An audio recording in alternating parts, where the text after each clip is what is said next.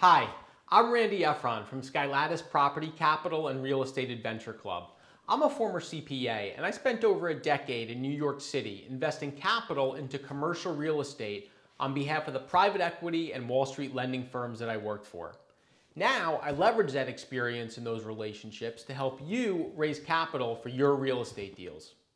Today's episode is about bridge loans for multifamily, commercial, and hospitality real estate. What is a bridge loan? Bridge loans are usually non-recourse loans that are commonly used to finance properties that have not achieved their stabilized occupancy rates yet. They can be used to acquire or refinance properties that need to be repositioned, renovated, reflagged, or re-tenanted prior to achieving stabilization. They are called bridge loans because they provide a bridge of time in which a property owner can take the property from its current state to its stabilized state via the execution of a business plan. By executing the business plan, the property's cash flow and value should increase. When cash flow and value increase, the property becomes more attractive to lenders, which gives the property owner an array of financing options, many of which will have a cheaper cost of capital than the bridge loan. Those financing options don't exist until the property achieves stabilization. For that reason, bridge loans usually have base loan terms that range from 6 months to 3 years, excluding extension options. Extension options may bring the total loan term to 5 years.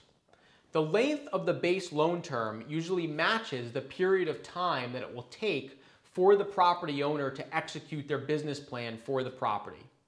For example, if a property owner purchased a vacant industrial building and they expected it will take 2 years to renovate and lease it up, then the base loan term for the bridge loan will equal 2 years.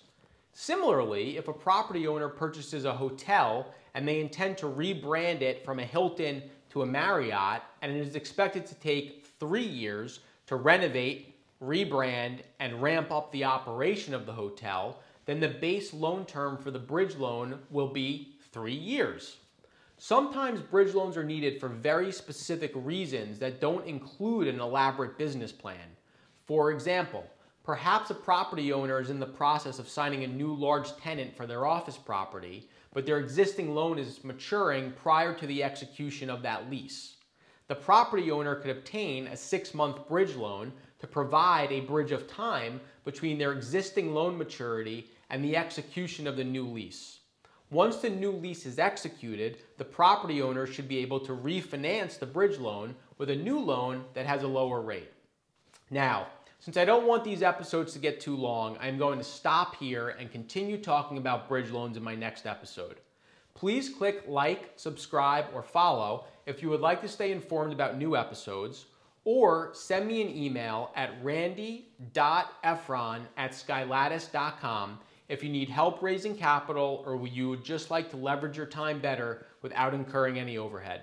Thanks, and I'll see you next time.